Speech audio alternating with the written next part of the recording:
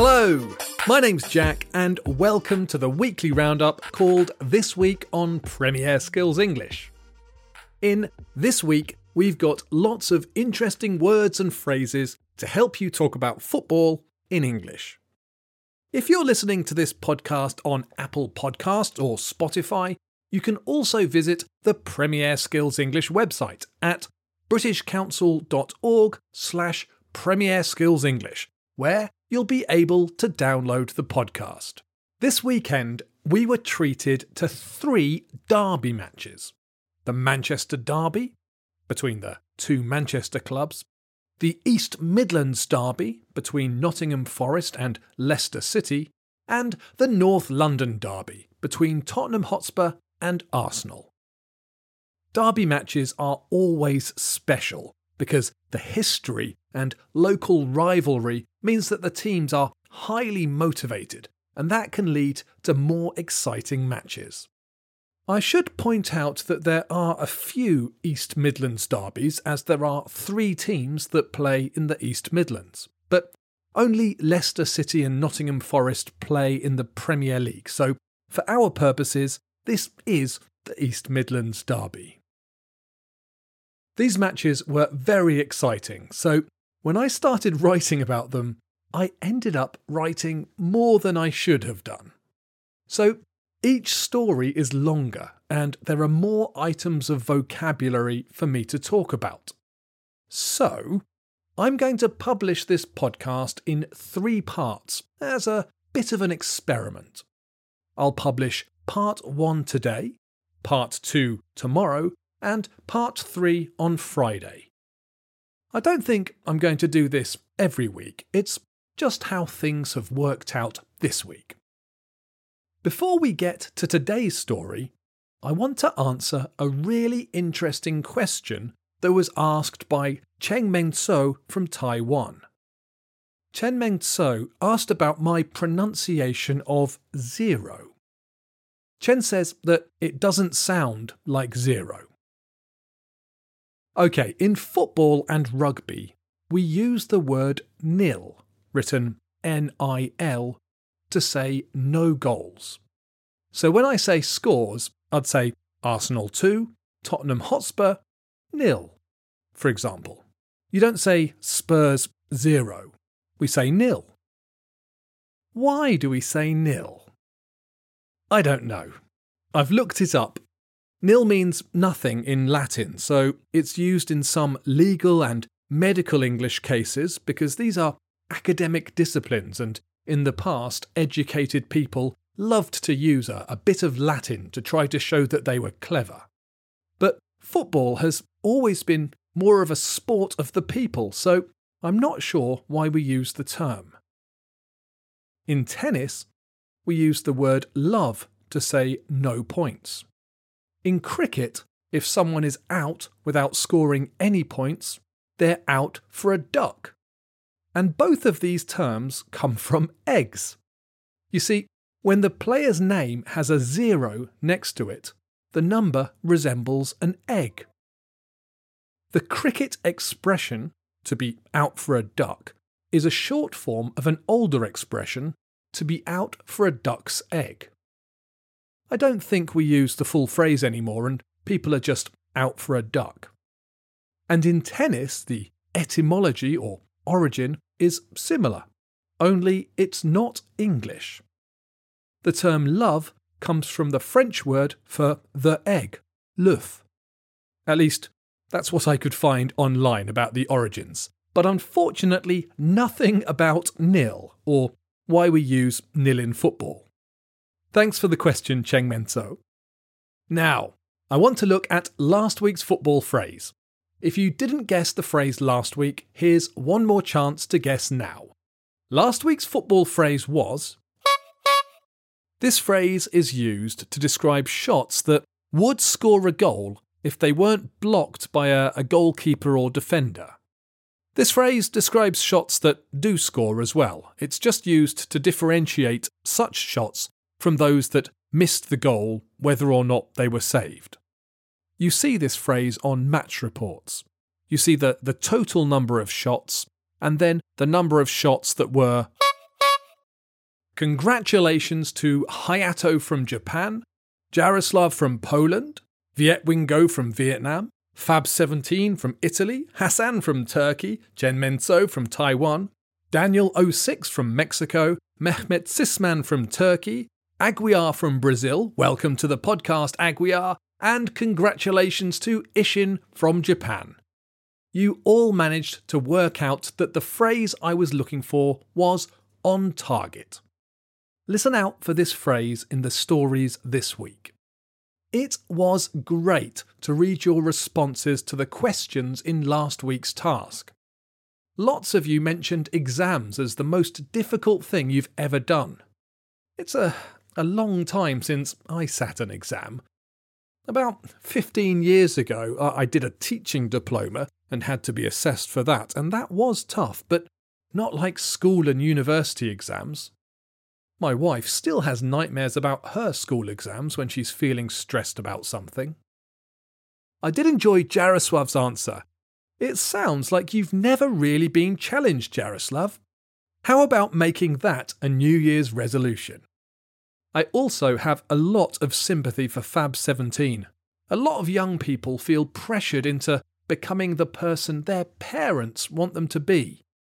These expectations might be based on love and an idea about what's best for their children, but parents can be wrong. I don't think you lost a year. You'll have learnt a lot from the experience of changing your degree, and if you hadn't changed, you could have actually lost many more years pursuing something that wasn't right for you. I'll post some more questions based on the vocabulary from the 3 Derby stories on each of this week's podcasts.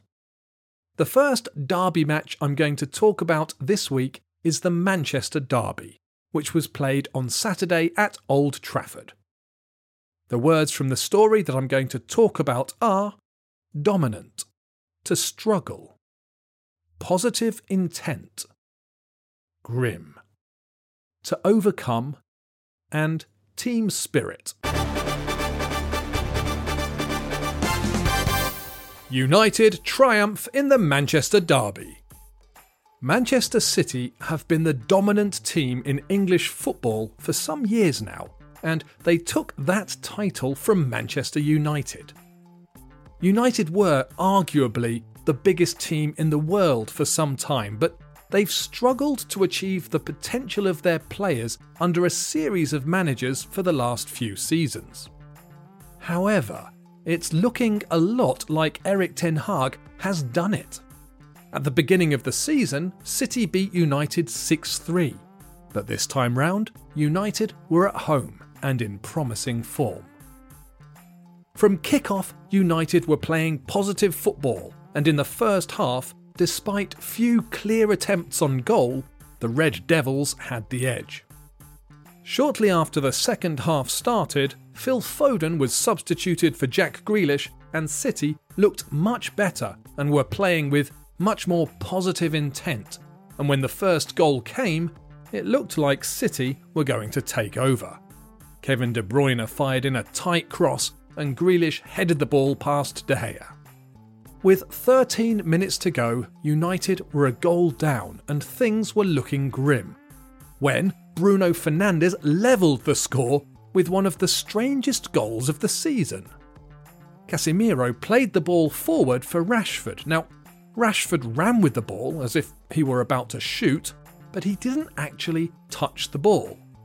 You see, when the ball was played, Marcus Rashford was offside. But Rashford didn't touch the ball, and Bruno Fernandes came running in from an onside position and scored the goal. The assistant referee raised his flag, but after a VAR review, the goal stood. 4 minutes later, Garnacho made a great run with the ball. His first cross went straight into Manuel Akanji's face. The ball bounced back to the feet of the Spanish forward, who took advantage of the stunned defender to cross the ball low to Marcus Rashford, who scored in his 7th match in a row. To come back from 1-0 down to Manchester City to overcome a result like that will help Manchester United rebuild their team spirit. Final score, Manchester United 2, Manchester City 1. The first word from this story that I want to talk about is dominant. I said that Manchester City have been the dominant team in English football for some years now. The adjective dominant means that someone or some organisation has power over others. Usually we use the adjective when speaking about the most powerful individual in a group. So in a group of people, one person will be the most dominant. They'll be the person who speaks first and can influence the group the most. The next word is the verb to struggle. If you struggle, you find it really difficult to do something. I think that the clearest example is of a person trying to get free if they're being held by someone or restrained in some way. You might also struggle to understand something at school or university, and if you don't have enough money, you might struggle to pay your bills. I said that Manchester United had been struggling to achieve the potential of their players. They have a world-class squad, but have not been able to play well together and haven't done as well as they could have. The next item is positive intent. I took this phrase from the commentary I heard on the match. The commentators said that City were playing with much more positive intent. Your intent is what you're planning to do. This is very similar to the word intention.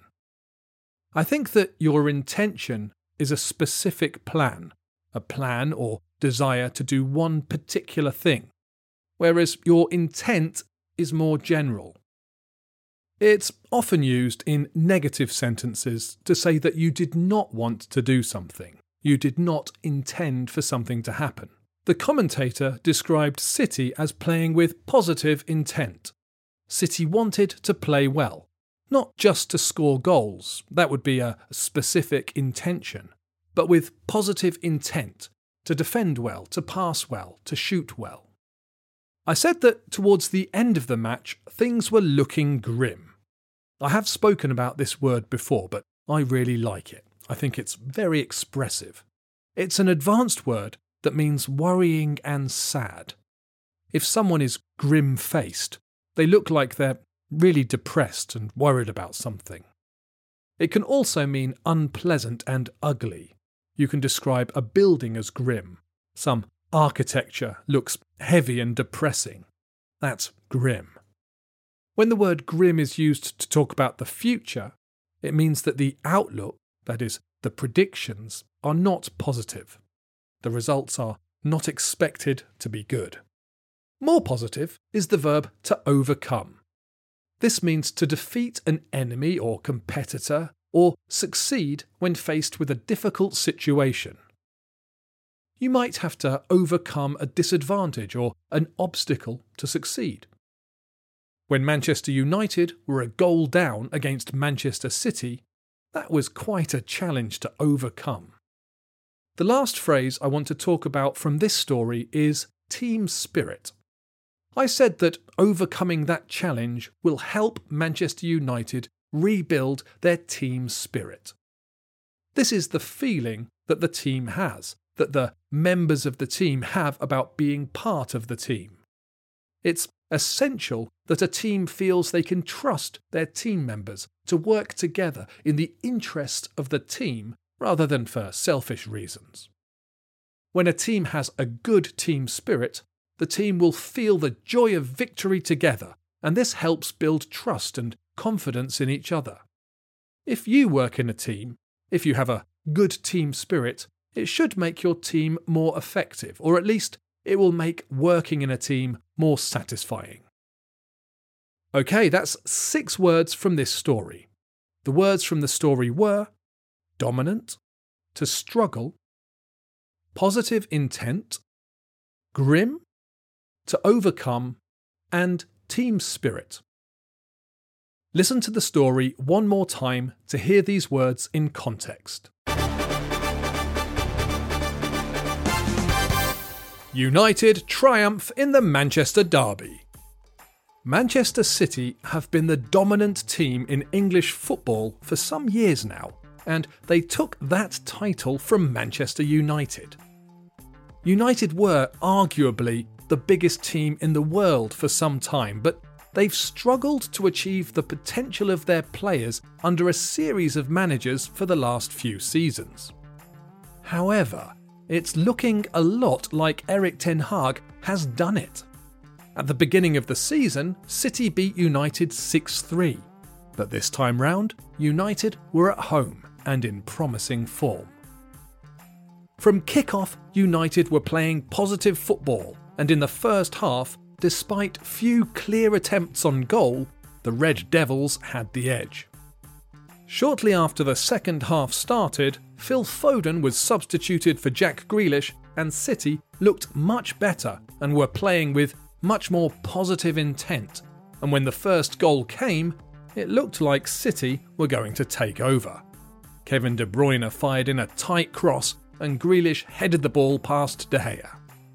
With 13 minutes to go, United were a goal down and things were looking grim, when Bruno Fernandes levelled the score with one of the strangest goals of the season. Casemiro played the ball forward for Rashford. Now, Rashford ran with the ball as if he were about to shoot, but he didn't actually touch the ball. You see, when the ball was played, Marcus Rashford was offside. But Rashford didn't touch the ball and Bruno Fernandes came running in from an onside position and scored the goal. The assistant referee raised his flag, but after a VAR review, the goal stood. 4 minutes later, Garnacho made a great run with the ball. His first cross went straight into Manuel Akanji's face. The ball bounced back to the feet of the Spanish forward, who took advantage of the stunned defender to cross the ball low to Marcus Rashford, who scored in his 7th match in a row. To come back from 1-0 down to Manchester City to overcome a result like that will help Manchester United rebuild their team spirit. Final score, Manchester United 2, Manchester City 1.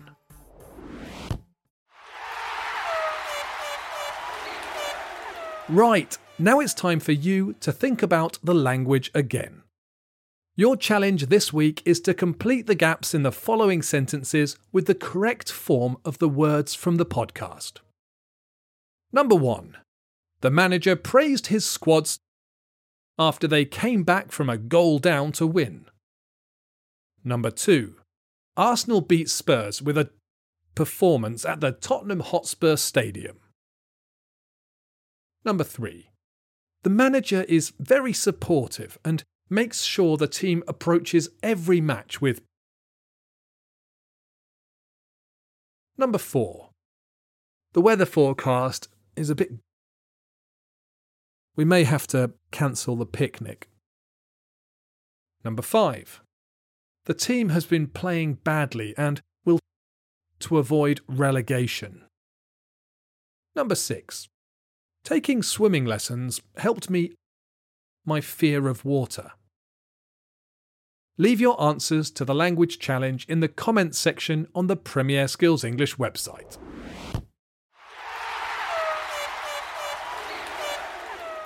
Your task this week is a bit tricky. Today I want to ask you a difficult question about team spirit. I work from home and have done for years, so it's a long time since I've felt any team spirit. If you work in a team, is there a strong team spirit? If there is, how do you build that team spirit? Is there anything you can do to create a team spirit in a team? Share your ideas in the comments section on the Premier Skills English website.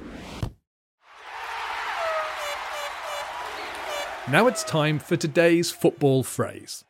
I'll let you know the answers to all 3 of this week's football phrases next week. Today's football phrase is. This is the verb form of the noun. It means to bring a player off to replace them with another player. If you are, you're brought off and replaces you. If you know the answer, be sure to leave it in a comment on the page for this podcast on Premier Skills English. Before I finish, here are the answers to last week's challenge. Number 1.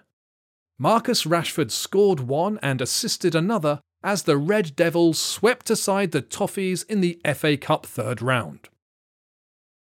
Number 2. The massive rise of e-scooters has made them victims of their own success. Number 3. The Blues weathered the storm and midway through the half, Chelsea regained the lead. Number 4. It took 3 days and 15 votes, but eventually the party was able to come to a compromise and break the deadlock and elect a new Speaker of the House of Representatives. Number 5. The horror video game was so scary, it really raised the bar for the whole genre. Number 6. This is ground control to Major Tom. You've really made the grade, and the papers want to know whose shirts you wear. And that's all I have time for today. Look out for another Derby podcast tomorrow. Before I finish, I just wanted to say that I hope you found this podcast useful, and I hope all of you stay fit and healthy and safe. Bye for now, and enjoy your football.